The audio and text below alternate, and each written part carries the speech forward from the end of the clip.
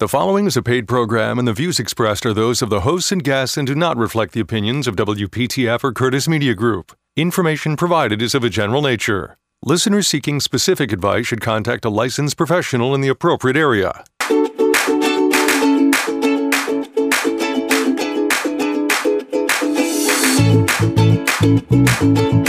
Welcome to Heart Health Radio with board-certified cardiologist and internal medicine specialist, Dr. Franklin Weefall. Heart Health Radio, Heart Health Radio, hearthealthradio.com, Heart Health Radio. Heart Health Radio is meant for information purposes only. Before taking any action, talk to your doctor.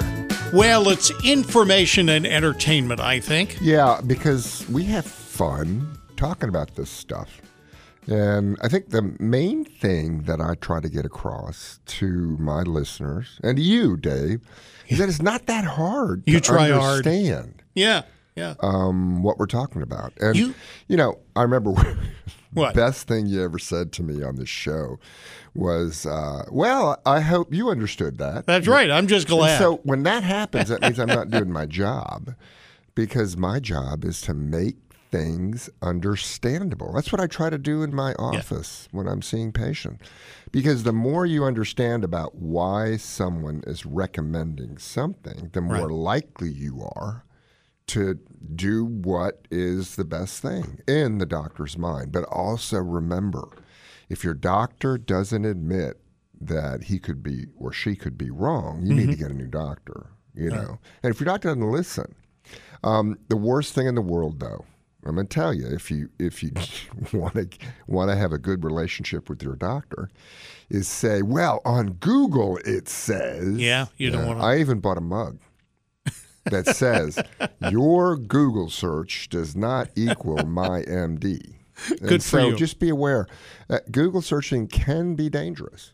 Sure. Because you might wind up with a Google search that says that COVID vaccines are loaded with microchips from Bill Gates. And are they? Yeah, last they? time I looked.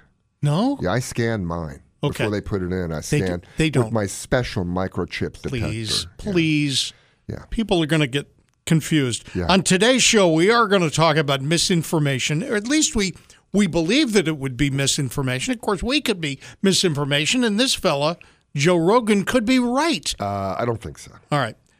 Dr. Fauci says vaccinations are working. That's good. Yes. Because that was why we got them, Yeah. right? And we're relaxing now some of the mandates Yeah. for wearing masks. George joins us right now. George, thank you very much for calling. What's going on? Hey, how you doing? I am having an issue with what they call systolic dysfunction. Yeah. What happened was a few months ago, and it was after COVID started, I started noticing some swelling in my legs, Okay. and that concerned me quite a bit. So then I was noticing some other symptoms were coming up. So I went to a cardiologist and got an echocardiogram, a stress test, and everything. And then they everything seemed to check out fine, except for it was saying I had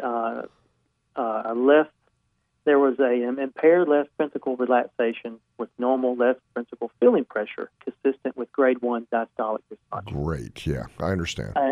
Yeah, and I think this was brought on by chronic hypertension. Yes. The last 8 years or so, my blood pressure's been up, and I haven't been keeping a check on it. I've had blood pressures like in the 140 over 80 to 150 over 90 range, and that's like when I go to a doctor's office or something, or and it's normally probably a little bit higher. But the issue is now my blood pressure, my systolic blood pressure is low. And I think How low is low? Well, it's kind of weird how it ranges. I can sit down and take my blood pressure right away, and it's like maybe 118 over 80 or 82. Then every minute it'll drop. It'll drop down like 118 over 82, 110 over 82, and then it'll get down to 106, 105, and it has gone down into like the 92, 95 range. And I can feel it. Yeah. Definitely. And I am pretty sure I'm in heart failure at this state, definitely. But the doctor seems to think, because I haven't, been to get a stress test in the past, so he assumes that it's age related. But I was only 53 when I got the test done, and I'm thinking that my symptoms are getting worse. George, how old are you now? 54. 54. You're young. Oh, he's a young guy for Young. heart. Well, let me ask you a few questions. What medicines are you taking? None. Really? And I've never taken anything for blood pressure. Is the problem? Ah. And I think that's what's happened. I've gotten into the state where I'm in heart failure now at a young age, and I'm fatigued. I have a swelling in the legs, shortness of breath, and I have blood flow issues. I have numbness in my hands and in my feet. Like my heart rate speeds up, it'll get up to high rate, stay there for a while. Like back in November, I did a bike ride. My heart rate got up to like the 160 range, and but it took like 5 or 6 hours for my heart rate to get below 100. Yeah, I tell you, this sounds important that you are addressing this because I think you're right. You need to have my opinion is you need to have a more thorough investigation. Let's go over the blood pressure again. So it'll be pretty much normal, and then just on its own will start to drop. Is that right? Right. Basically, when I sit down for like 5 minutes or so, it'd be in the low range as far as the systolic. Mm-hmm. And, like it'd be like 106 over 77.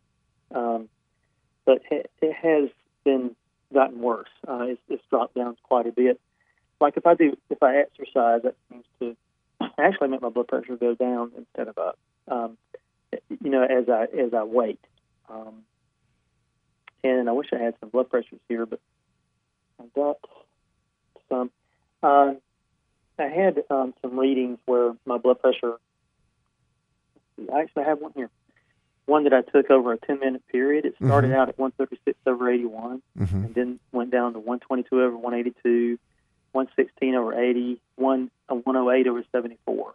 And that was within a 10-minute period. And you weren't doing anything, just sitting there? No, just sitting still. Okay. Sitting still. That is something I haven't really seen that much. I've seen blood pressure drop when you stand up. I've seen in people who have, a serious cholesterol blockage in one of their arteries that feeds blood to their heart. I've seen their blood pressure drop when they exercise. Right. But in someone like you, not taking any medicines at all and sitting, have their blood pressure drop. I've not seen that much.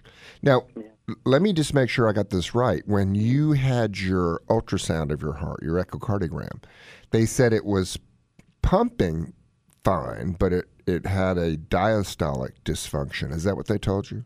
Right, okay. Right. It said the left ventricle is normal in size with mildly increased wall thickness. The left ventricle systolic function is normal. Left ventricle ejection fraction is visually estimated at 55 to 60%. There is an impaired left ventricle relaxation with normal left ventricle filling pressure, consistent with grade 1 diastolic dysfunction. Yeah. So what this means, in simple terms, it means your heart has gotten stiff. And right. So when there's two parts of your heart function. It's the pumping action, that's called systolic, and then there's the diastolic area or timing, and that's when the blood flows into the heart. So it has to be pliable to accept that blood flow. And so what we've seen in people with high blood pressure over time is that it's like Arnold Schwarzenegger's triceps, right? Right. They get big and thick, and then he can't move it, because the muscle's so thick. That's an exaggeration of what goes on in the heart, but it's a similar idea. Right. So, but that doesn't usually lead to low blood pressure. Let me ask you a question. Do you hydrate? Do you drink a lot of fluids? Not a whole lot, but I do. Does that make your swelling worse in your legs and feet? Not actually. What happened was when I discovered all this, I was at 222 pounds and probably about 38 BMI. And within a month, I lost down to 195 5 pounds. Okay, so Worried about you it. did that by just not eating a lot. Is that Right. correct? Yeah. And now I'm down to like 178. Ooh. That was pretty Wow. quick. Yeah. Yeah, and that's since September. So Okay. the thing is, I have all the symptoms of having heart failure because Yeah. I have nausea. I have the crackles, the railing, and breathing sometimes. And it's kind of weird when I breathe in. It feels like I'm breathing in cold air in like my left lung. Sure. So it makes me think that this thing has progressed a lot more than what we think. Yeah. And do you have a follow-up appointment with the cardiologist? I've been working with a cardiologist quite a bit. And they haven't done a stress test? Yeah, we did a stress test. Okay. So we did everything. Okay. And what did the stress test show? Carotid. Let's see. The weird thing about my stress test when I was doing it, my blood pressure got up like a 166 over something. And then immediately when it stopped, my blood pressure like plummeted. Wow. The guy that was looking at my blood pressure says, "Man, you must be dizzy because your blood pressure just dropped, just bottomed out." So that's really strange. I can't really. How did you feel doing that stress test? Did you get tight in the chest, short of breath? Did you really feel fatigued? And my teeth hurt. That's the other thing that's weird. My teeth seem to be more sensitive. And yeah, my left side was feeling a little uncomfortable. Yeah. Did they do this with a nuclear thing, with a blood flow tracer, where Yes, you they sat in did. front of the camera? And they said that was normal. Yeah. Okay. Yeah. Hmm. But I mean, the whole time they were doing all this, my heart rate was like at 93 beats per minute. When they were doing the echo, when they were doing the imaging. Right. Now, there's another thing that happens to me that I think is heart related. If I get stressed or something like that, my back hurts immensely. And I think, I've read that, instead of hurting in your chest, you may hurt in your back. Yep. Because the way your nerve system works. And the pain in my back is excruciating. It's almost unbearable. It seems to. I first thought that it could possibly be an aneurysm, an aorta. Yeah. Well, it could be. This is a lot of things that could be going on. Right. And I can tell you need further investigation. Has anybody in your family, mother, father, sister, brother, had a heart attack or stents or anything? Not a heart attack. My dad at 54 had bypass surgery. Okay. And All right. and had congestive heart failure. Right. And aneurysm. So that's something that runs in our family. Yeah. There's something called a false negative stress test. Right. And that is when you have balance blockages that it's kind of hard to explain. But on a stress test, if you have one blockage, you'll see an area of the heart not getting blood flow compared to sitting. When you stress, it's not getting enough blood flow. But if you've got a left main blockage or blockages in all three arteries, the blood flow is uniformly reduced when you exercise, and there's no focal area. So, I can't give diagnoses over the radio, and I don't think I should. Right. But this is, if I had a case like yours, this is a situation where I'd be really concerned that you've got something lurking that hasn't been discovered yet. And, I think you need to go back to your cardiologist and say, look, I don't, the stress test can be false negative. That's what I'm saying. And if your brother had something major done to his heart because of blockages at age 54, that puts you at very high risk for having a false negative stress test. Yeah. So my advice to you is to get back to your cardiologist and ask him one question. Could this be balanced ischemia that leads to a false negative stress test?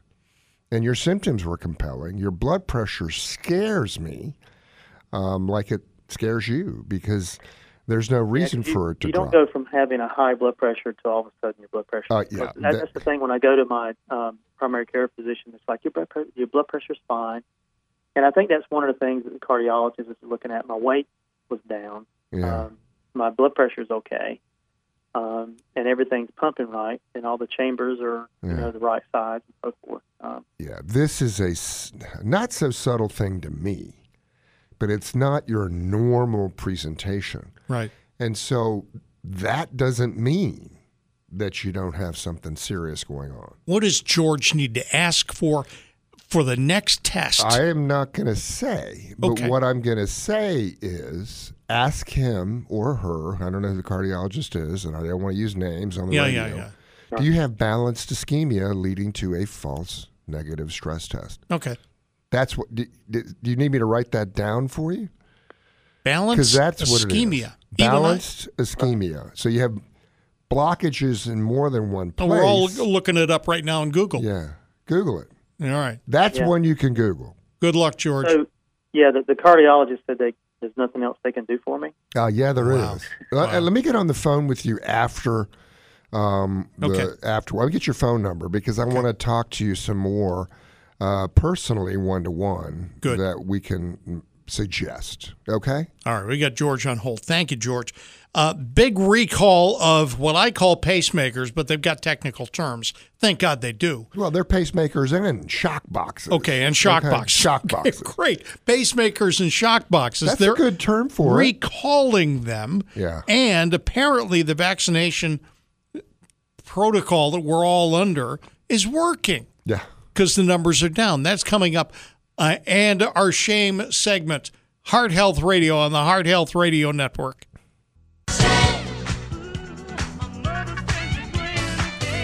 Listen to Heart Health Radio on Apple Podcasts or at hearthealthradio.com. The telephone number between noon and 2 on Saturdays for this radio program is 919-860-9783. We're shaming a famous podcaster. How did he ever get famous? I don't know. How did all of a sudden Joe Rogan become the man of podcasting? I have no idea. You know how much they paid for his podcast? A lot of money. $30 million. Yeah. What? Where are you? Spotify? Are you listening? Right. Yeah. Heart Health Radio, guys. Yeah. We need to get some of that money. Listen, this is what Joe Rogan said on his podcast. I think you should get vaccinated if you feel like my parents are vaccinated. I've encouraged a lot of people to get, and people say, do you think it's safe to get vaccinated? I've said, yeah, I think for the most part it's safe to get vaccinated. I do. But if you're like 21 years old and you say to me, should I get vaccinated? I go, no. Yeah. Are you healthy? Are you a healthy person? Like, look, don't do anything stupid, but you should take care of yourself. You should, if you're a healthy person and you're exercising all the time and you're young and you're eating well, and like, I don't think you need to worry about this. Is he right? No. And the thing about it is he's a bonehead. Okay. Well, he's not a doctor. Well, you know what I would do if I saw him on What? the street and he was telling me this? I said, oh, so you were sitting in the back of the room at Johns Hopkins Right. and asleep when they gave the lecture on on not being stupid and saying things you know nothing about. Okay, let's look at the proof that young people should be vaccinated. Well, here it is. People can get very sick when you're less than 21. And you might not die. I mean, the death rate is very low, but it's not just about death and dying. It's about getting a disease. And if you get this disease and you visit grandma, Yeah. you're going to kill grandma. And if you look at Israel, the success story of the world, not as much as, say, Taiwan, which had 7 deaths total. Okay. We've talked about that a million times. Anybody who is a human being, and I'm going to say once it's proven safe, because it's not proven safe yet, that I think children should get vaccinated. Because you can be an asymptomatic carrier, you can get the disease and just have the sniffles, Right. and carry it to your grandma or your grandpa. I don't want to be sexist here, grandma, grandpa. Yeah, How about yeah. great-grandma, great-grandpa? Great-grandma. And so if you look at Israel, they vaccinated everybody. Yeah. And they're almost done vaccinating everybody, and they beat it. The other key thing is England. They gave everybody the first dose. Good. I'm talking about teenagers, young adults, everybody. Yeah. Look at the graphs. Have you seen them? No. England did it wrong in the beginning, okay? They were even talking about just letting it go through and have herd immunity. Yes. And of course, that was stupid. They had it really bad. But remember the British variant? Okay, that was supposed to be really bad. Well, it came out of Britain. Yeah. And they're down to almost, minuscule numbers of cases. So the vaccine works. It's not dangerous. If you got the J&J, you had a 1 in a million chance of a blood clot. And Joe, shut your pie hole. I mean, you're not a doctor. He's about as far away from an MD as the cockroach I smushed this morning. The thing is, I've heard it expressed this way. Young people become the reservoir from which everybody else gets sick. Yeah, and that's the whole point. That's the whole point of Grandma and Grandpa. Now, we need this thing to totally die. The other thing he said that was so stupid is that if you eat healthy and you exercise, then you're not going to get it. As they say. Apparently not. The disease hit the healthy. It hit the weak. It hit the strong. And your immune system is better if you're healthy. Yeah. But suppose you're one of these crazy people that overexercises. Then your immune system is weak because of constant inflammation. So if you've heard Joe Rogan on this podcast, do the opposite. All right. If you're healthy. Diana in Willow Springs, I'm not sure whether we're going to get to the conclusion of whatever it is you want to discuss, but let's put you on right now. We'll hold you on. Hi, Diana. Hello. Hey, what's up? I had a couple of questions, and I'll try to make it quick. It's okay. I enjoyed the show, by the way. Thank you. Wonderful. Thank you. I am 80 years old and You're young. I'm an annual adult, old person's physical in June. And after that, I asked about having a colonoscopy. I'm trying to keep up with all of that stuff. Yeah. And they had no record. We changed practices, and that was it. My physician retired. She suggested, or maybe I did, that I get one of the kits that you do the stool sample, you send it off. Cologuard. Right. Yeah. Came back fine. Yeah. But in January, I had a call or a letter from my colonoscopy person saying I really needed to come in because it had been 5 years. And I asked my PA doctor, and she said, well, your other thing came back fine. No, don't. Well, let me ask you a question. What did you have? Yeah, what did you have 5 years ago? Anything on the colonoscopy? A polyp? Can you read them real quick? It just said findings multiple medium mouth tuberculin were found in sigmoid colon. Exam otherwise without abnormally on direct and flexion verb, no polyp or mass.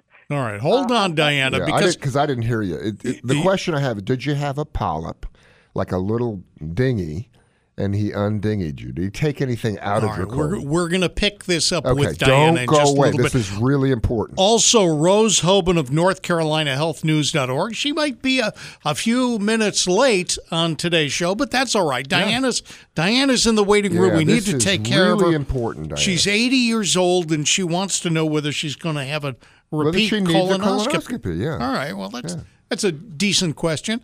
I would encourage you to continue listening to the radio program. This is Heart Health Radio on the Heart Health Radio Network. Now back to Heart Health. Have a question for Dr. Weefald? Call 919-860-9783. Rose Hoban coming up from North Carolina Health News, but let's pick up with Diana again. Hi, Diana. Hi, Diana. Welcome to the show again. You want to know whether it is time for another colonoscopy. Yeah. All right. So the big question I had was, did they find a polyp on the last one? Did they have to take anything out? It said no polyp Yeah. or mass. All right. I'm going to come down hard on this one. Yeah? Diana, you don't need one. Okay. First of all, after the age of 50, they recommend the American Gastroenterological Society of the American College of Physicians. They recommend one 10 years later if you have no polyps. Okay. They don't recommend one if you're over the age of 75 and you've had nothing wrong. So this 5-year thing, I'm going to say, is not according to guidelines.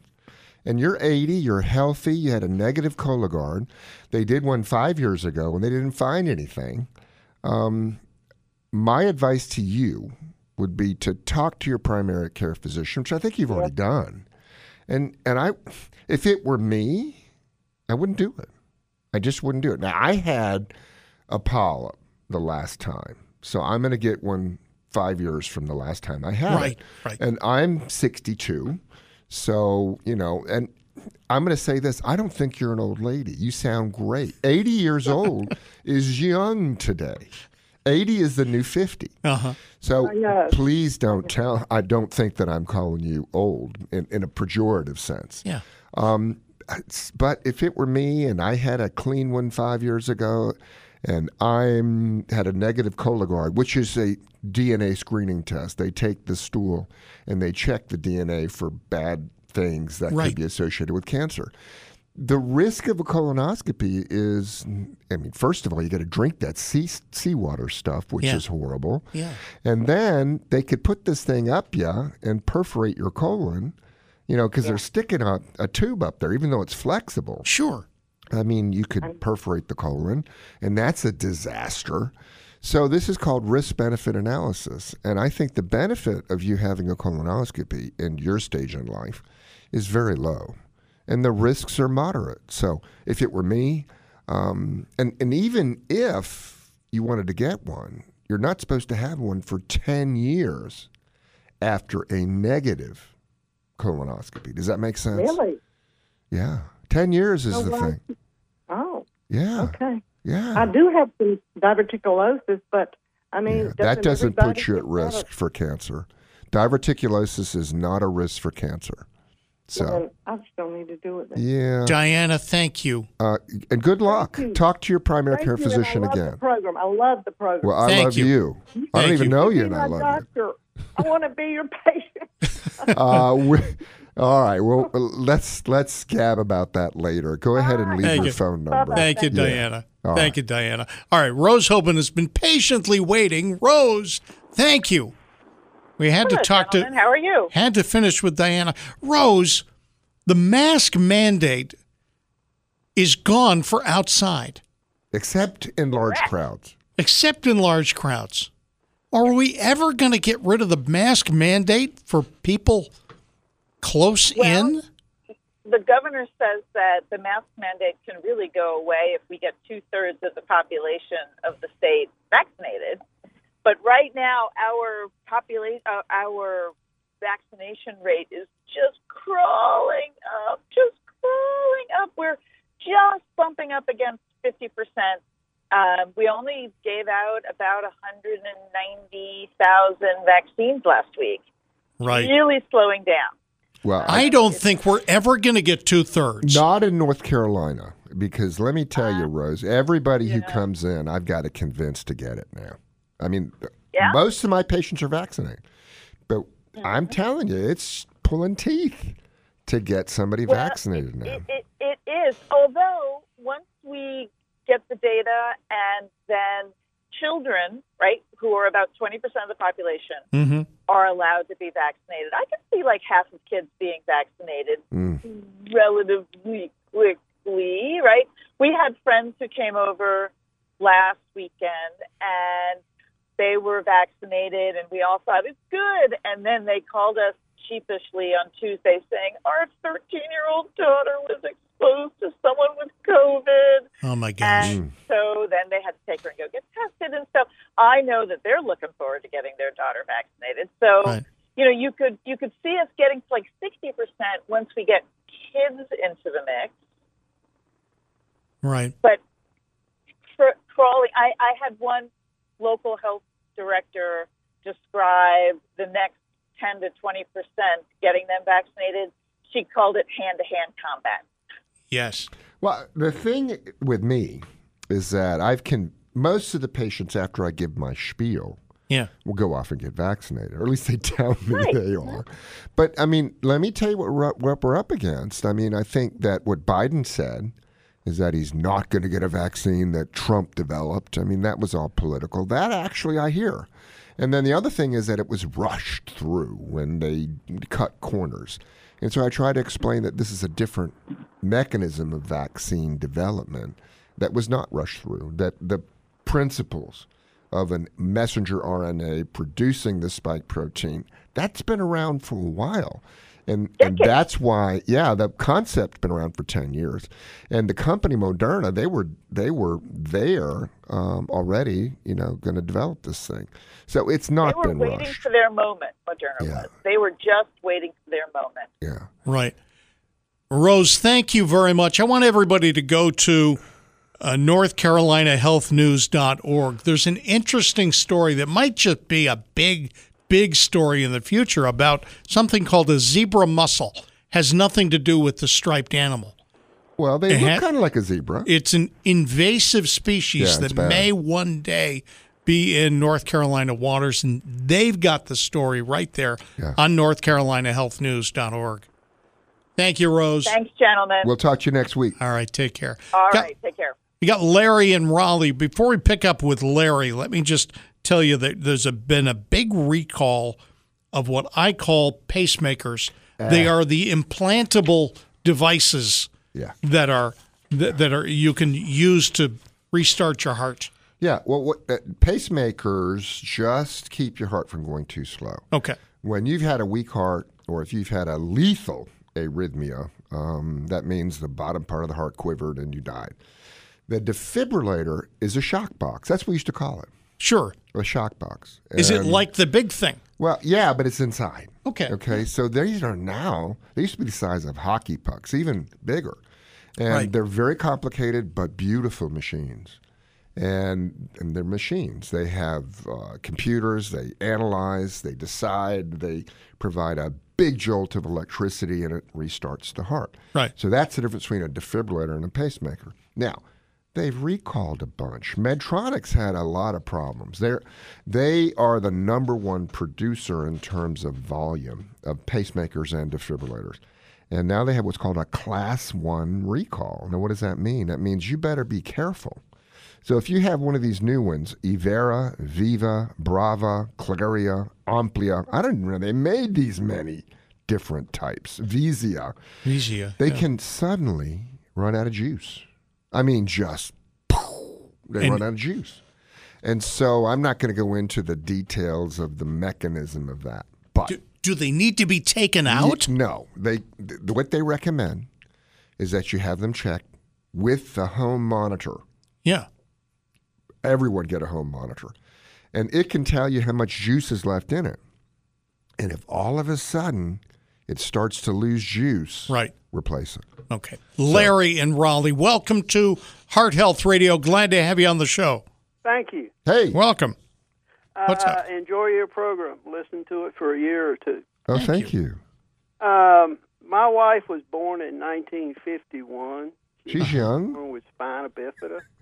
Oh, wow. With spina bifida. Yes. They sewed it up over at Duke, and she's doing fine, or was doing fine. She was a hairdresser for like 40 years.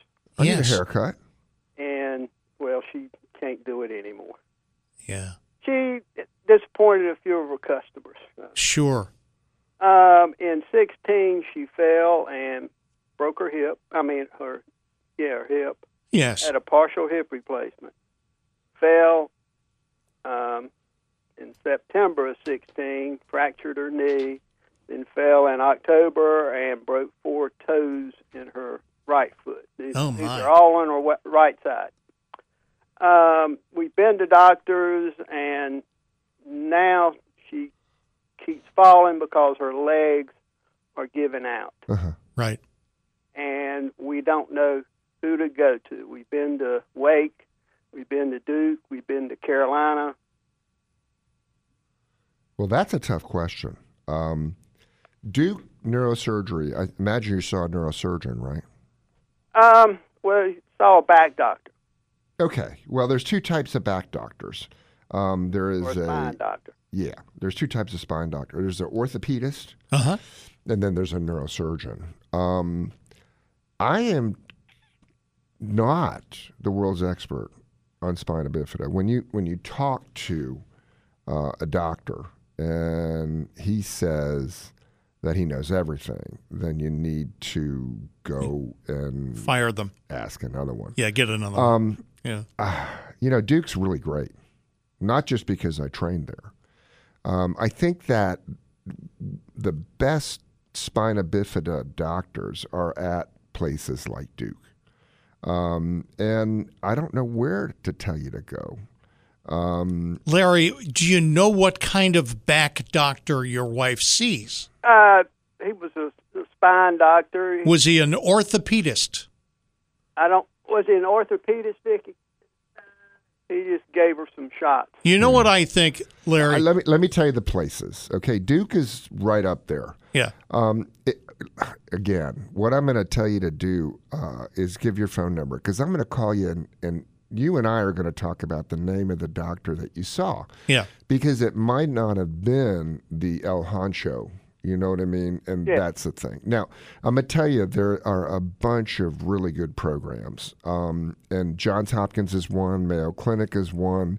And, if Duke is really saying there's nothing they can do for you, then what I would say is get a second opinion. But it may have been that she didn't see the honcho. Right. By that, I mean the guy who knows the most. All right, I've put Larry on hold. We'll get Larry's, and you're going to be busy this afternoon. Yeah, that's okay. I'm going to have fun. After the show is done, he's going to call Larry and talk. Yeah. And the kind of conversation you're going to have, doesn't it have to do with advocating for yourself with the doctor? No, I'm not going to ask them to be my patient. Just the opposite. No. I mean, I don't mean your patient. I mean, you want them to say, listen, if you can't help me, well, yeah. Who can? And also there are things that, I don't want to use names of people who may, I don't want to get confused. Confusion shouldn't be spread. That's like Joe Rogan saying this stuff he has nothing, he knows nothing about. Right. And so when patients bring up issues that I think are more complicated than, discussions on the radio for public information. Yeah. Okay. Like if somebody called me and said there's this crazy North Carolina teacher who was going to try to run people over in the parking lot. Yeah, that would be me. I'd do that off the air. Yeah, okay. Dave, I mean, wouldn't you want me to spare your name on the radio? But here's the thing. If there was you are a cardiologist, an internal medicine specialist. And cardiologist. I know a lot. And if there was a cardiology thing that you needed to kick upstairs to a different cardiologist, you'd be very comfortable with it. I kick things up all the time. Good. So, for example, defibrillators we just talked about. Right. I kick it up to Pavlin or Trebko. Right. If somebody needs a stent, I kick it up to Madia Saeed or Josh Maycumber. Right. And, if somebody needs open heart surgery. Yeah. Like you. Yeah, you get Dr. Bolton. Yeah. Ask Dr. Bolton because, he was a success with mine. Yeah. He did, and I did. I'm here. Well. So this is a good thing. People ask me, do you feel better? See, yeah, I feel better. I feel better than I did, 8, 9, 10 weeks ago. Yeah. I feel much better than Your color is better. My color is better. How much weight have you lost? Total? What, since the surgery? Oh, I don't think I've lost weight at all. Why not? You should be exercising. I haven't stepped on the scale. All right, things coming up. We've got a great shout out. 2 shout outs, in fact. One doctor doesn't know about. We'll talk about masks outdoors. Oh, no. And if we can find time, we got to squeeze this in. The bowel movement frequency discussion on today's Heart Health Radio on the Heart Health Radio Network. Well, you make me wanna kick my heels up and throw my hands up. Some people just make me want to shout, including one of your patients. Yeah, I saw, and he gave me permission. Yeah. To speak about his situation. Ashley had been a little overweight, when he was in high school. But, as we get older and everything, he got up tipping the scales. Yeah. Close to 400 pounds. And we've been working together on what I like to call a medical bariatric program. So bariatric surgery works wonderfully. I think it's a key surgical intervention for this day and age because obesity is really, really tough. But if you don't want to go through surgery, it takes a while because you've got to change your habits. Mm-hmm. But there's also medicines that can help. And if you're screened appropriately and don't have serious heart disease and you get your blood pressure under control, there are 3 medicines that are on board to now, and they work. Mm-hmm. And you know how much weight he's lost? 150 pounds. That's amazing. In 1 year. And he's stuck with his no diet. He's stuck with his medications. He's stuck with his exercise. Yeah. And he's not hypertensive anymore. That's great. And I think we're going to get him off of CPAP. And the other thing is he's happy now that he's shown to himself that he can do it with assistance from his physician. We got to get the insurance companies to pay for skin surgery. You know what I'm talking about? I tell you, that's the worst thing. That if someone loses 100 pounds, the skin is an issue. Doesn't always go well. Hardly ever goes away. Hardly ever goes away. Want to shout out Michael Collins. Yeah. Who ought to be more famous than he is. Well, he's pretty famous. He was. So, what people don't realize is that he flew before Apollo 11. Yeah. Okay. He flew in Gemini 8. Really? And he was the one who did the spacewalk and showed that you could do the docking and all that stuff. Right. And the astronauts were like, woo! Yeah. And so he was the command module pilot for Apollo 11. Yep. And they called him the Forgotten Astronaut. Well, he also wrote a book called Carrying the Fire. And that was all about, his mission, what he thought of it.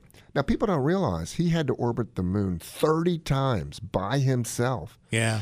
And every other mission, 12, 14, 15, 16, 17, there was a command module pilot. It was all by himself. Yeah. And carried the fire.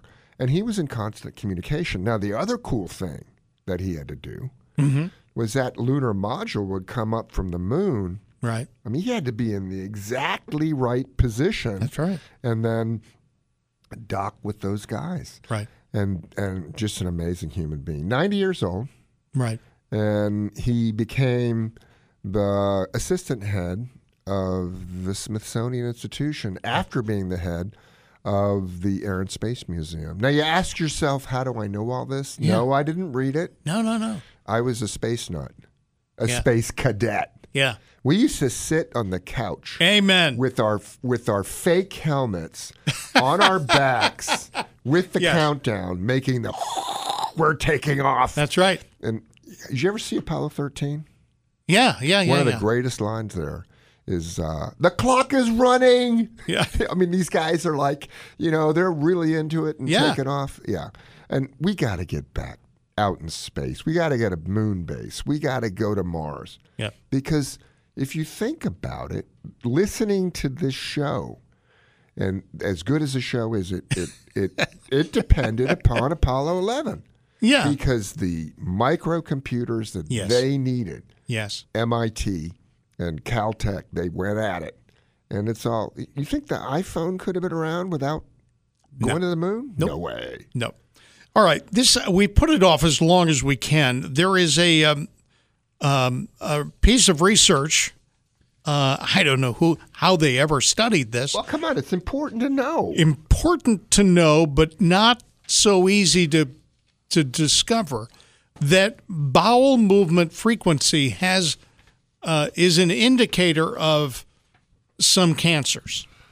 Colon cancer. Colon cancer. Now, what they say is that if you don't go to the bathroom, number 2. Yeah. Poopy. Yeah. Within 6 days, that you better be, worried about a 50% risk of 6 days. Now, let me tell you something. If I hadn't gone in 6 days, I'd be calling 911 because my belly would be so bloated, it'd be about to explode.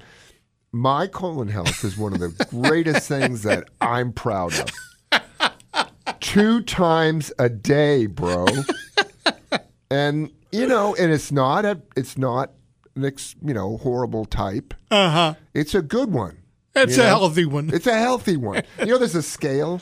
There's a I poop didn't know. scale. No, I don't want to know. Yeah, no, 1 through 6. 1 is, I have 4s. 4s are the best. And I can tell you, it's really funny, the descriptions, okay? But, on one end of the scale, it's like you're exploding water, and the other end of the scale is little teeny weeny hard pellets that take you an hour to get out. Yeah.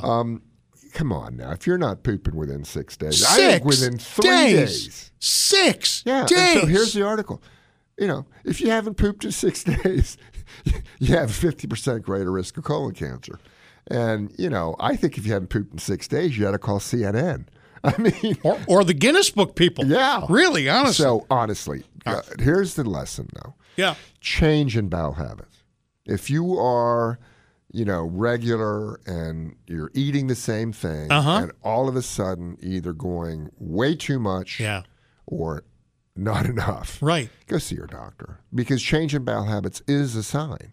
And then if your stools are normal, number 4s, they look like a banana, and et cetera, et cetera. Yeah. If they're pencil thin, that's a the problem. sign. That's a problem. Because you could have a lesion that looks like a donut of cancer, and what's going through the middle is like Play-Doh. You know how did you have Play-Doh when you were a kid? You don't have to. You put that thing in. I don't think you actually have to go. Little thing would come out. You don't really have to go into. Yeah, you great do. This detail. is a doctor show. I know it's a doctor show. Discuss doctor things. Okay. All right.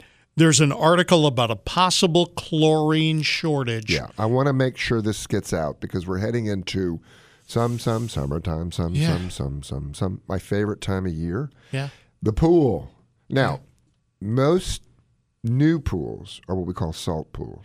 Okay? Yeah. So they have sodium chloride in low levels, and it goes through a machine and gets zapped, and that produces a quick chlorine gas, and as it goes through, it sterilizes the water. But the other ones are chlorinated pools, and that's, you can tell because they stink. Yeah.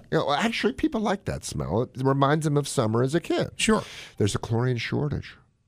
Okay? Oh, boy. And so I want you all to be aware when you go to the pool, you need to smell the chlorine.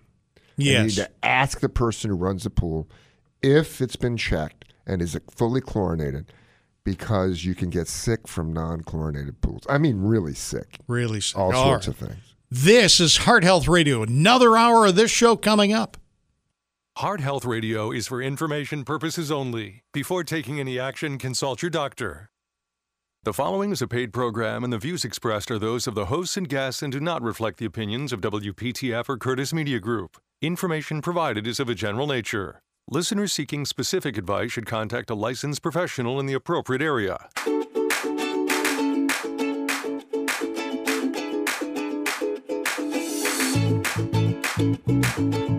Welcome to Heart Health Radio with board-certified cardiologist and internal medicine specialist, Dr. Franklin Weefall. Heart Health Radio.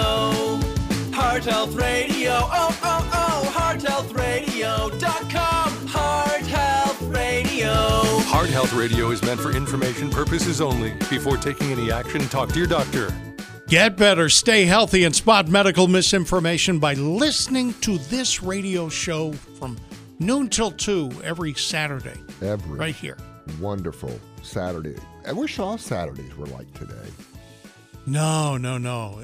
It's a beautiful day, but at the other end of it is, I really think this is too good a day to be inside. Yeah. So I would rather be outside. Yeah. Maybe next week. Well, I was surprised at the number of calls we've gotten, because usually when it's this nice out, people are outside. Christine. It's such a good show. Yeah. People want to listen. Christine from Cary, you are on Heart Health Radio. Thank you for calling. Yes, hello. Hi. I've been on propranolol for a good 2 years. We're not sure we got that. Prevention. Christine, tell me what the medicine is again. Oh, it's propranolol, a beta blocker. Yeah, propranolol. Yes. I have a hard time saying. I know a lot about it. What are you on it for? But it works like a charm. But I've always wondered, how does it work? How would a beta blocker prevent migraines? And should I be concerned? Good question. That I've been on it for a good 2 years. Good question. All right, so How bad are your migraines? I mean, do you have them every day, three times a month? Yeah. And are you still? My doctor has also given me a triptan for when they get really bad. Uh-huh. And how bad are they? Is vision goes bad, bad headache, nausea? What kind of symptoms? Light sensitivity? What kind of symptoms? The whole thing. I've also had where I've lost vision in one eye. Ooh, that's not good. All right, let's talk about propranolol. Really good medicine for migraines. They don't quite understand migraines completely, but there are two problems. One is constriction of the blood vessel and then dilatation of another blood vessel. And so they think that when the blood vessel constricts, it leads to a dilatation. So you have one area good blood flow, one area too much blood flow, and then one area not enough blood flow, and it leads to headaches. Where is this? In the brain? In the brain. Yeah? Yeah. So the brain doesn't hurt. It's the outside of the brain. It's all that situations of muscle and bone and stuff like that. So propranolol is a very interesting thing, beta blocker, and it's what we call a non-specific beta blocker. Now, what does that mean? In your arteries are these little keyholes called beta receptors, and they control whether or not your artery constricts or not. And it works along with adrenaline, because adrenaline can do it.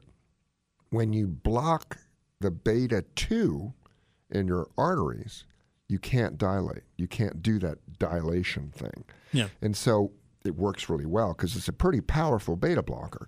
So you take it, and then the keys are the propranolol, and they go in to the lock, which is the beta receptor, but it's the wrong key. And it won't let that beta receptor cause the dilatation of your artery, which can lead to the headache. Now, the triptan works in a different way. It helps to spasm the artery that is dilating without spasming the one that's already spasmed. It's a very good medicine, and you take that only when you have a headache. Now, I'm going to go into something that I think is remarkable about migraines, is that there's a whole new way to treat them. Okay? Yeah. They now know that most migraines are caused by this thing called calcitonin gene-related peptide. Let's just say calcitonin gene-related peptide is this thing running around in everybody's body, but in people who have migraines, it overreacts and leads to all the things that happen with migraines, the constriction and dilatation. Well, remember the monoclonal antibodies I've been harping on for 2 years? I might have remembered that, yes. So they are a artificially produced antibody that binds up the calcitonin gene-related peptide. There's 3 of them on there. I can only remember 2, Ajovy and Amivig. And they are prescription medicines. And you take the Amivig or the Ajovy once a month. Sometimes you can take all 3 shots every 3 months. And they bind up this calcitonin gene-related peptide, and they prevent it from leading to a migraine. It's remarkable. I mean, people having 10 migraines a month, now they have 3 migraines a month. And on top of that, there's a new pill called Ubrelvy, and then there's another one whose name escapes me, and they are immediate acting, and they prevent this calcitonin gene-related peptide from leading to a migraine. So you take the Ajovy or the Amivig every month, and then when you get a breakthrough headache, you take this thing called Ubrelvy, and it gets rid of the headache. And they're remarkable. They're relatively new, been around 3 years. Yeah. So here's my advice. Stay on your medicines, but ask your doctor about the new ways of treating migraines because they really help people. And there may be a reason why he or she hasn't offered it to you yet, but find out, because if you're a migraine sufferer, these medicines are godsends, and I use them all the time. Yeah. Now, I've had someone have remember she said she lost her vision? Yeah. That's from a constriction of a blood vessel in the eye. And that you could lead to blindness. I had a lady have a stroke from a migraine, and she was having 15, 20 migraines a month. She hasn't had a single migraine since maybe 3 months ago. calcitonin gene-related peptides. That's a mouthful. We're putting that on the website for the description of today's show. Well, CGRP, or what we call it, the migraine protein. All right. Good luck, Christine. Thank you. Carl in Durham, thank you for calling. How you doing, Carl? Doing well. How are you guys doing? Good. What's up? So this is not a medical thing. This is something for you, Dr. Leopold, that I heard you a while ago talking about the space program, and there's a person and a book I think you should read. The guy's name is Basil Hero, exactly as you would think it would be spelled. And the name of the book is The Mission of a Lifetime. And I had dinner with him last night. He and his wife are clients of my wife in real estate. She just sold him a really nice house. And the guy is really fascinating. He went to Choate, and then I forget which Ivy he went to, but he got into journalism, and then he got into broadcast journalism, and he's 65 years old now, and he decided to write a book 5 years ago about the Apollo program. And he has interviewed, it's really fascinating. I mean, he's interviewed presidents, a lot of the presidents, including a wannabe President Hillary, and I won't tell you how that interview went. But oh, my. He has written this book, A Mission of a Lifetime, and it was his goal to interview all of those Apollo astronauts before they passed away. And Collins was one of his last interviews, and he said the guy was fascinating. So that's just a little side note. I heard you talking about that. Oh, I'm going to tell you, I love the space program. I was born in 59, and I can remember every flight of Mercury. I was 4.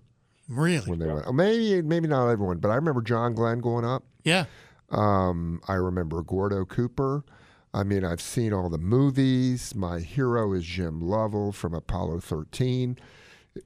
You imagine you're up there and your service module explodes, right? And then you gotta rely on the guys on the ground to improvise, and the carbon dioxide's rising. There's no heat, right? They did it, man. I mean, that's America. Yeah, Yeah, it is. And Lovell is one of the guys he interviewed, and he said the guy is everything that Tom Hanks plays in that movie and more. Yeah.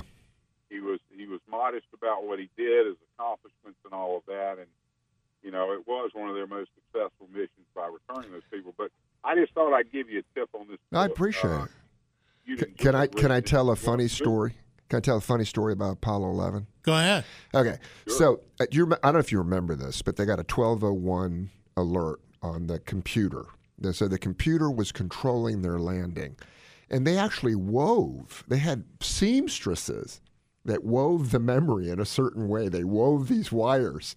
I'm not kidding. Oh, my. And so it was foolproof, except when it got overloaded. But the cool thing is, when it got overloaded, it would say 12:01 and restart. Yeah. And it would know everything that it had previously done. And they kept getting 12:01, and you hear Neil Armstrong calling out the 12:01. And then there were 3 people about ready to push the abort button. But they called someone at MIT who had done the computer thing. They said, it's just overloaded. Don't worry about it. You know why I got overloaded? Why? Well, because Buzz Aldrin was worried when they undocked from Michael Collins and the Columbia. Yeah. They kept the radar on that would guide them back to dock. You're supposed to turn that off. Yeah. And so it was overloaded because of that. And they almost aborted the landing because of the 12:01 error.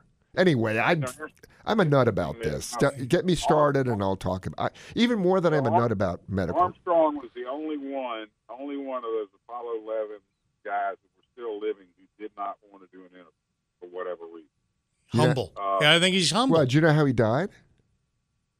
No.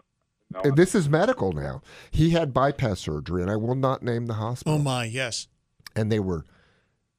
it's complicated. Pulling the wires, okay? They were doing some stuff. He had done very well. And he bled to death inside his chest after the surgery. Oh, my. They just talked about, quote-unquote, complications of surgery, but apparently it's a huge lawsuit. Can you imagine being that person that did that procedure without it being, monitored? Right. Who killed the first man who walked on the moon? These things happen. Yeah. Carl, thank you. I love the space program. Thank you for calling. We called that up on the computer. It is called Mission, The Mission of a Lifetime, the book by Basil Hero. Again, I'm going to read it. Spelled the way you would expect. If it's on Apple Books, whatever, I'm going to get it. All right, I'm going to read it tonight. You can get better, stay healthy, and spot medical misinformation just by continuing to listen to this radio show. Cryoablation for AFib. Ooh, coming up. We're going to discuss that. Also, there's an ED medicine that has a side effect of you living longer, which makes sense because happy people live longer. It's just natural. That's coming up on Heart Health Radio. Listen to Heart Health Radio on Apple Podcasts and at hearthealthradio.com. Who are we shaming this time, Doctor? Well, I'm going to name names. Leela Centner, Centner. She's the founder and the head of a private Miami area school. Yeah. And it costs $30 grand a year. 300 patients. Really? I mean, 300 patients, 300 students. Wow. And here's the quote. They will not employ any staff that has received a coronavirus vaccination. And those that have gotten the vaccination will be asked to isolate from students. Now, think about this. They're not saying you got to have the vaccine to work. They're saying if you had it, you can't work. And why is that? This is what she said. Reports have surfaced recently of non-vaccinated people being negatively impacted by interacting with people who have been vaccinated, whatever that means. What she's saying is that if you got the vaccine, you're dangerous. You're going to hurt people who haven't gotten the vaccine. Now, I'm sorry. It's really sad that some of these crazies are getting their points across on Facebook and, word of mouth. Right. And I'm not for censorship. I think this woman should be allowed to say what she wants to say. Right. But my purpose in life is to tell you all listening out there, this is not true. And what are they saying now? That the vaccine can change your DNA. It cannot make you into a mutant, okay? You're not going to have a spike protein growing out of the forehead. I hope. Yeah. Yeah.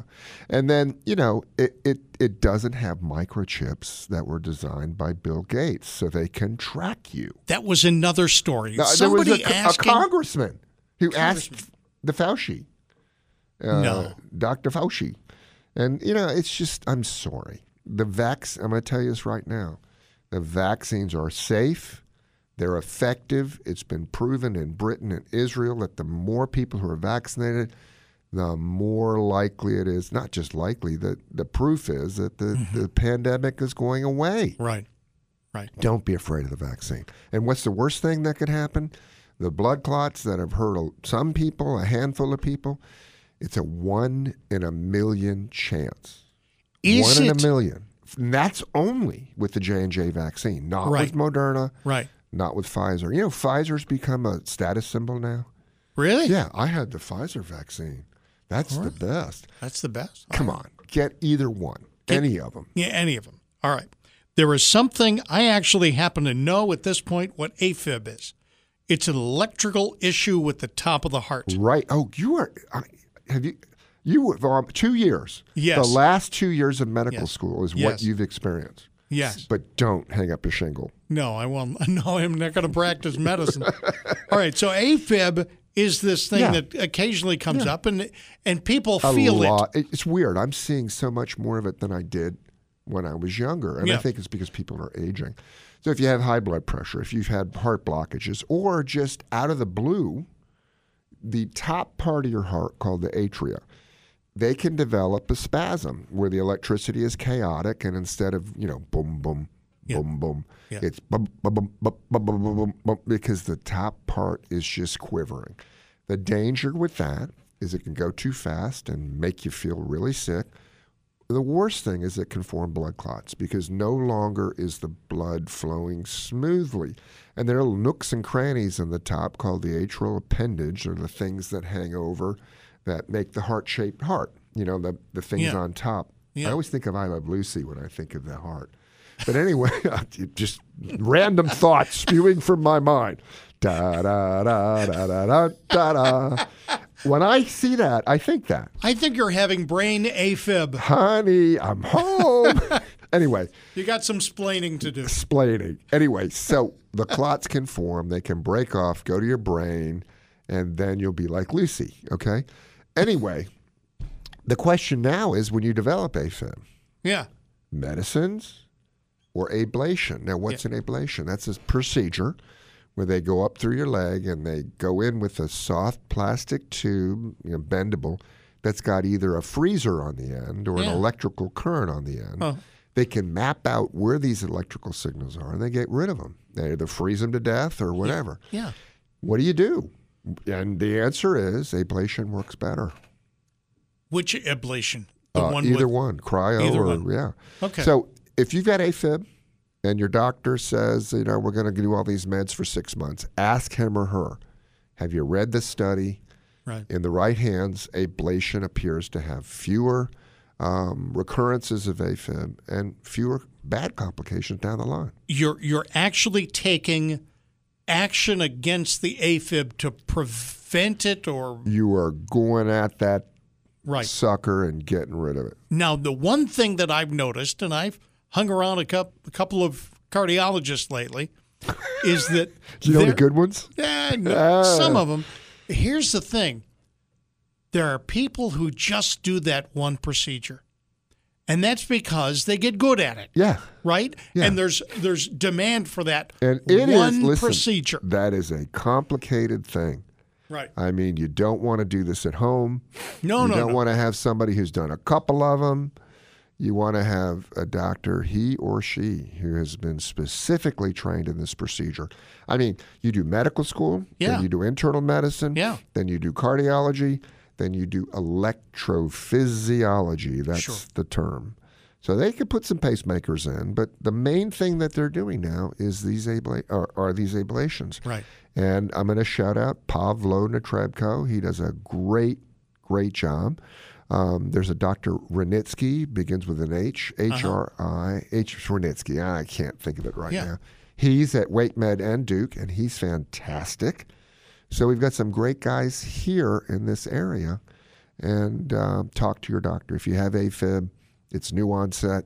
Yeah. And ablation appears to work better. I guess my point was, I missed your point. I always miss your point. Sometimes you have to ask for a specific doctor. In other words, if you want this cryoablation, you might only find a couple of people in this area doing that. Yeah. Right? Yeah. Okay. So if you've had a cardiologist who's just a regular cardiologist like me, a general cardiologist, work-a-day. A work-a-day. Yeah. He or she should know who the best ones are. Right. And he or she will tell you. But I love Pavlo. If you're listening, Pavlo, I love you. All right. We only have a couple of minutes, which is why I'm bringing up this subject, because we're not mature enough to be on the radio and talk about this subject for too long. There's an ED medicine that is reducing heart disease. Yeah. The brand name is Muse. Yeah? It's amusing. Yeah. But it is a erectile dysfunction drug. It's a prostaglandin, which means it increases blood flow. Yeah. And it's a little stick, and you put it where the sun don't shine, the front side of the sun don't shine. And it can cause you to have your manhood back. Well, it seems that administering this medicine to people with congestive heart failure makes them live longer and better. So it's not approved yet. Yeah. But I'm telling you. Now, the other thing is, and these are not double-blind studies where you give people the placebo and then you give people the medicine and you follow them. Yeah. But they followed a bunch of Brits in the UK. Yeah. And those who took Viagra had fewer heart attacks, fewer heart failure, versus those who didn't. Now, that could be not because of the Viagra working. It could be because the people who didn't need it, you sure, somehow had something wrong with them. Sure. And the people who needed it when it was fixed, it fixed the heart too. But the good news is that you can repurpose medicines, okay? Yeah. And they can have beneficial effects. And so we shouldn't, I got in trouble once. I had a guy report me for bringing it up. I said, how's your sex life? And he got really mad and said I had no reason to ask him that. Woo! But now we can talk about it. It's a medical thing. I thought so. You thought so. All right. We're going to talk about sleep, and is it a priority? And we're also going to discuss depression and heart disease. This is another one. Yeah. Where a medicine might actually help the other thing for somebody with heart issues. That's all coming up on Heart Health Radio. Get better, stay healthy, and spot medical misinformation by listening to this show. Welcome to Heart Health with board-certified cardiologist and internal medicine specialist, Dr. Franklin Weefald. Call us with your health questions at 919-860-9783. This is Heart Health Radio. Telephone number 919-860-9783. Call us up. Dr. Weefald will be happy to talk to you about anything you're going to talk about. The space program. Whatever. Yeah. Sleeping is a priority. It's always been a priority for me. Yeah. If I miss an hour of sleep, or if I toss and turn for an extra hour, I am wasted the next day. And let me tell you, I have learned something, that I am a much better person since I stopped going to the hospital. And the reason is I was in solo private practice. Yeah. I got called every night. And I mean, I just think to myself right now, that's a different person, right, sleep deprived, right, than I am now. And so the bottom line is that just studies and studies and studies have come out that if you're falling asleep in the afternoon, if you're tired, either because you have sleep apnea and you're not getting enough sleep, or because you're burning the midnight oil and getting up, 12 to 4, you're going to die younger than someone who gets a good night's sleep. And I try to tell my patients, why would God put you in the bed for 8 hours? It's to recharge the brain. Right. It's to renew all the proteins and all the chemicals that have been worn out in your brain and your body. If you're not sleeping, make it a priority to see your physician and find out why you're not sleeping. There are all sorts of different reasons. And I have so many people who say, I don't want to sleep study. I can't wear that mask. And they have this impression that they're going to be, Darth Vader for the rest of their life. And it's not the case. There is a new thing out. And I want to get this person on the phone, the Inspire. Yeah. And it's a little pacemaker. Really? And it senses when you're not getting air, and it gives a little teeny weeny electrical signal that opens up the muscles in the back of your throat and lets the air in. So you're not doing anymore. It's when the pacemaker senses you're trying to breathe. Yes. And so I've got several patients who've had it, and it's an alternative. I'm going to send you to a sleep specialist. Sure. To see if they think you're good for it. There's also surgery. I had my tonsils and my uvula, that little hanging down thing. Yes. I had mine taken out. My sleep apnea was cured. Right. Chronic sinus congestion, because during deep sleep, when your body is paralyzed, your mouth muscles have to be paralyzed too. And if you don't breathe through your nose, you're not going to stay in stage 4 deep sleep where the body recharges. Right. So if you're tired, if you're worn out, if you wake up with a headache, if you're not sleeping for whatever reason, get it fixed. I've got the regular CPAP. Yeah. And it honestly, I do look funny when I'm wearing the mask. You look funny right now. Right. But, there are a very limited number of people who actually see me when it's bedtime. So I put that thing on. I turn all it does, from my perspective, is it blows air into my nose. Yeah. And I cannot keep my mouth open under that circumstance. You have a chin strap? No. It's just one of these things where because it's blowing air in my nose, if I had my mouth open, I would make a funny sound.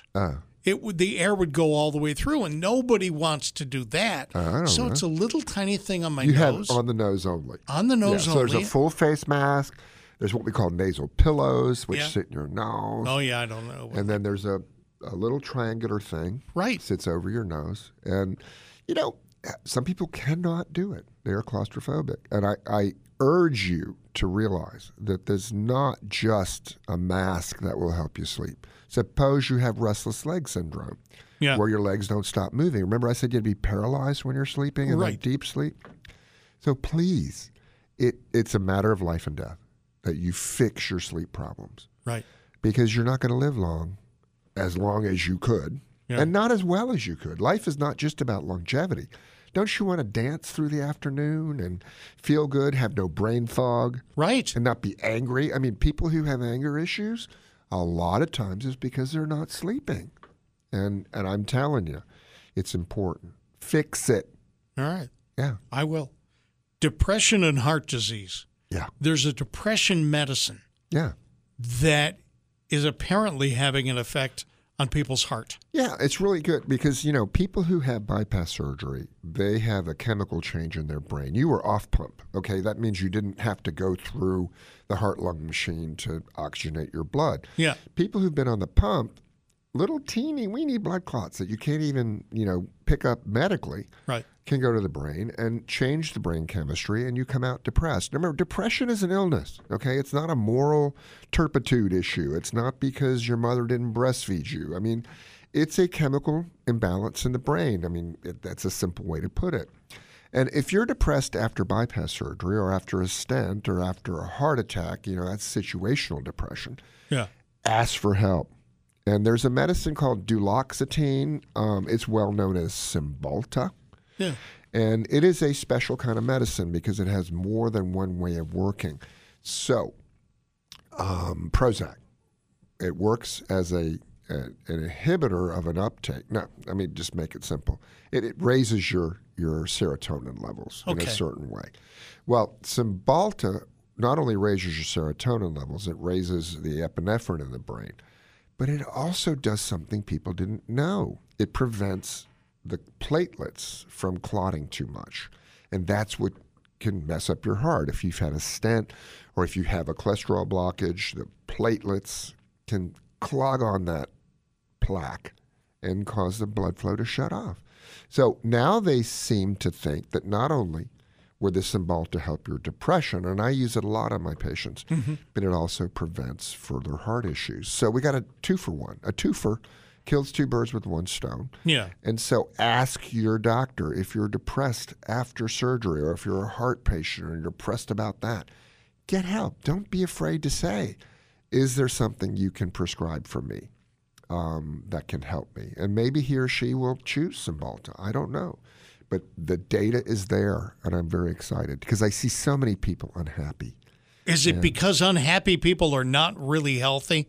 I mean, what I mean is, from a casual standpoint, I am more likely to participate in my health if I'm a happy person generally. I mean, I've been depressed. Have you been depressed? I've been really depressed. I don't think I've been depressed, but I've been mean. Oh, okay. I've been a sad sack. Yeah. I've had real bad depression.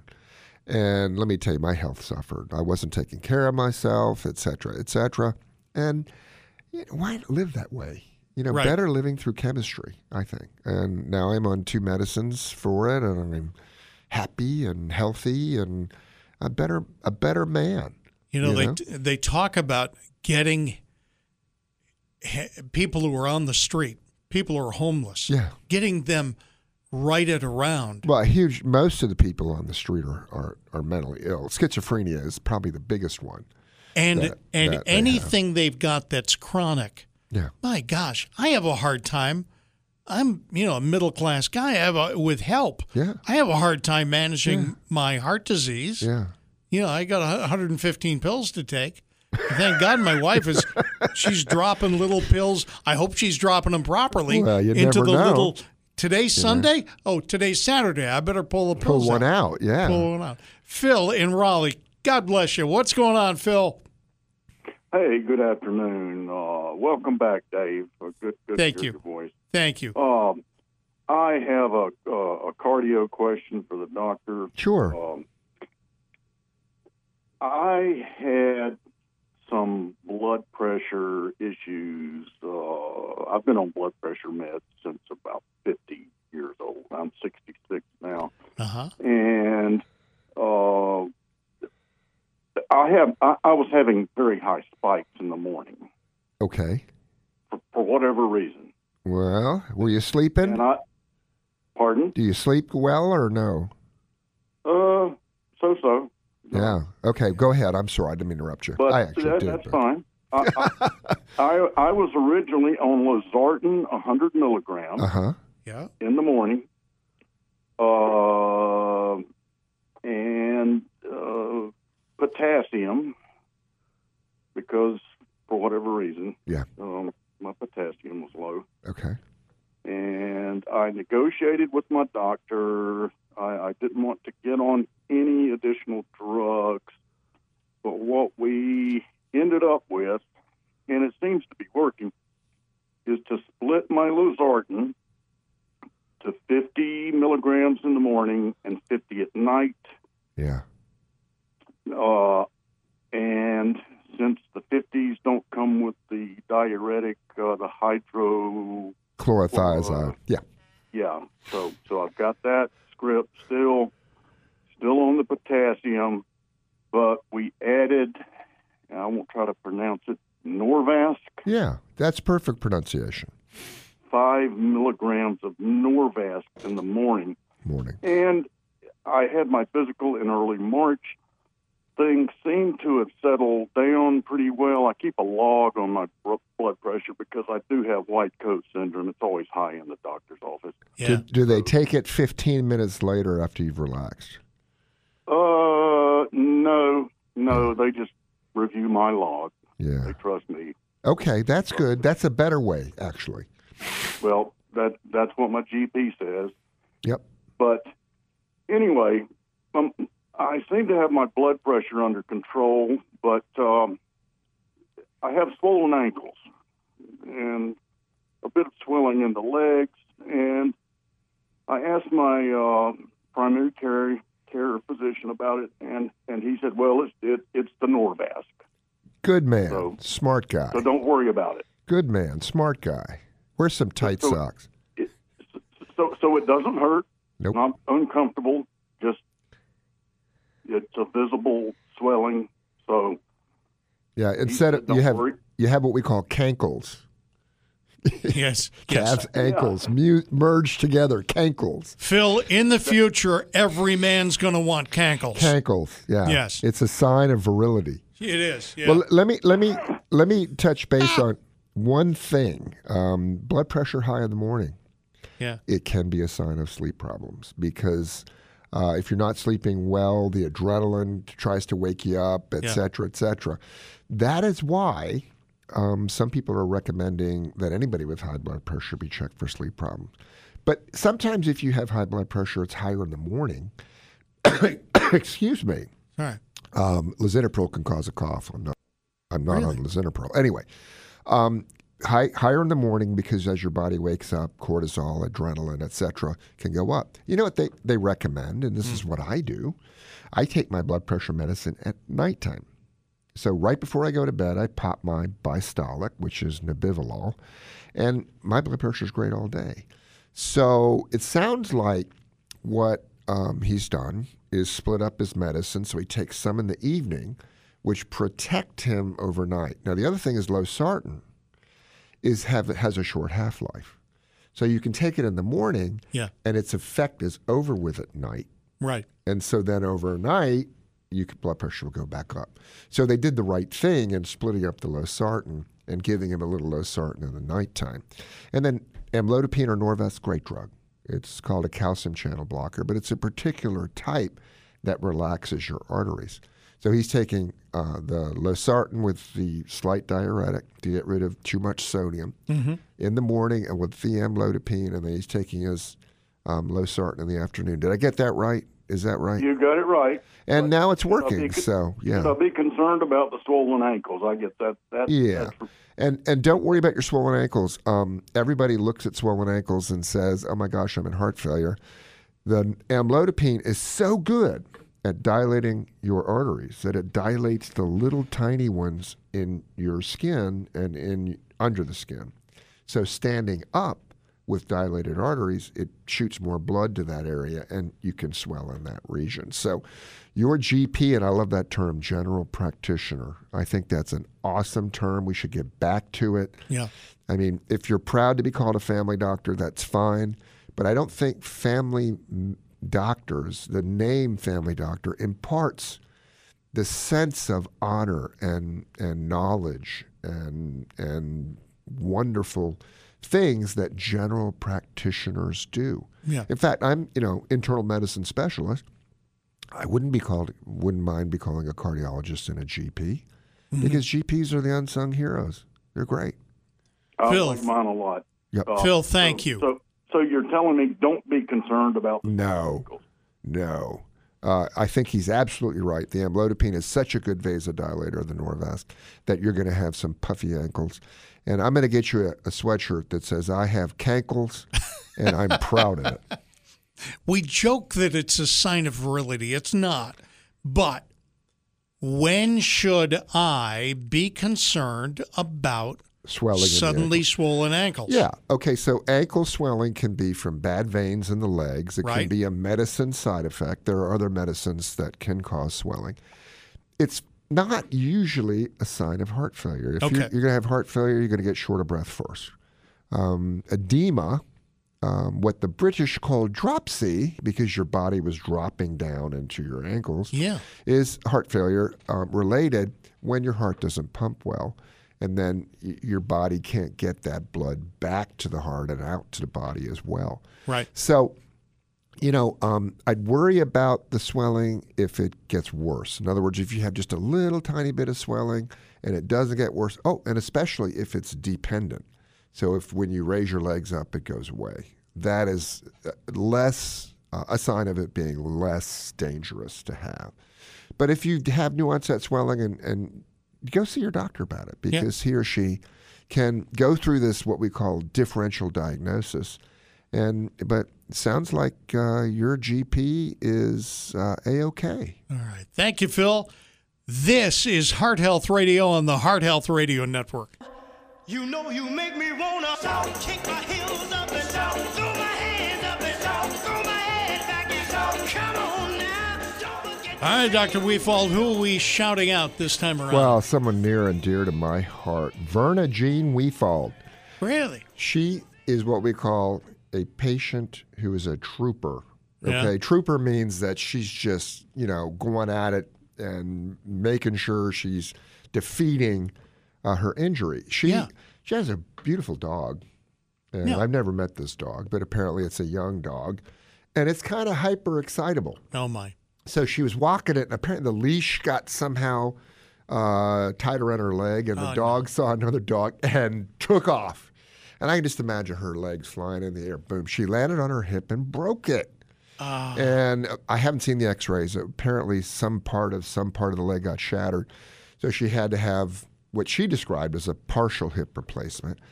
And she's just toughing it out. And the whole family's come together. My daughter, Sarah, lives in L.A. My sister, Verna, lives in Altadena, which is next to Pasadena. Yeah. And we've got this thing going on the iPhone. We've organized this and organized that. I got a hold of a full electric bed. We're going to put that in her living room. Oh, yeah. Sarah and Susan are working on moving furniture out and getting it all arranged. I got the shower chair ordered. I got the bedside commode. I mean, it's just we're in full mode. But I want to tell her hospital is great. Her surgeon was great.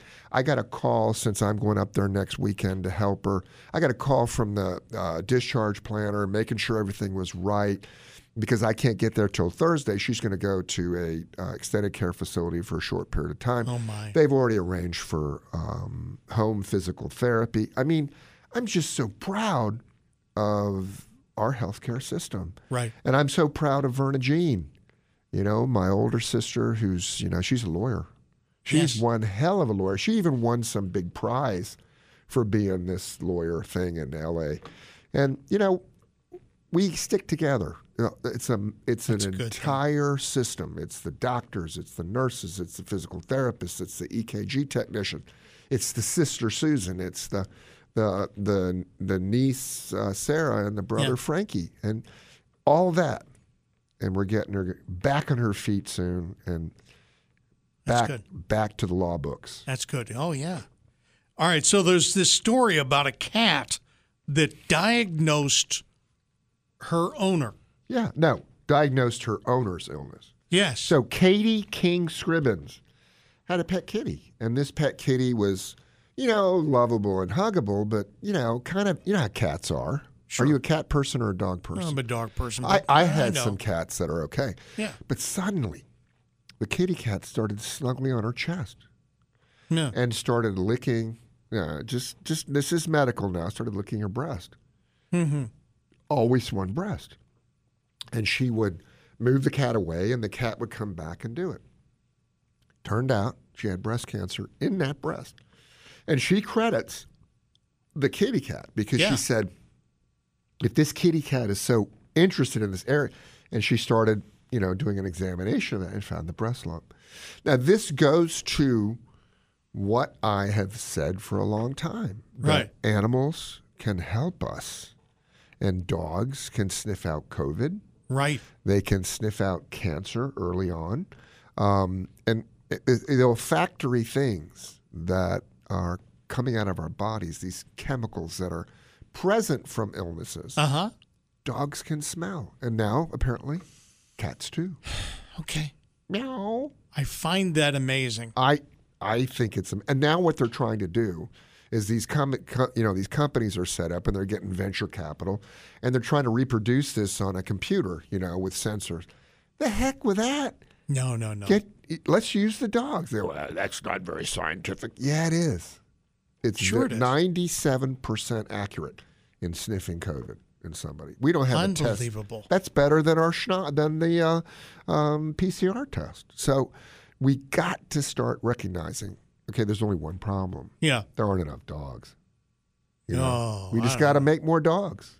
No. There aren't enough dogs to do all this. There's enough dogs. They work better than the machines. There's an article that you have about a drink that promises to improve your diabetes situation. I'm not so sure that it doesn't work, and because it needs to be studied. You're not sure it doesn't work. I'm not so sure that it's a bad idea to drink this because number one, it won't hurt you. Right. And number two, it makes kind of sense. Can I get this on the way home? It's called Monster Keto. Now remember, Monster there's one brand of Monster that's got a lot of caffeine in it, and it's a drink you drink to wake up. But they're ketone drinks, and they have ketone bodies. And apparently it works to correct in some way the metabolism of blood sugar.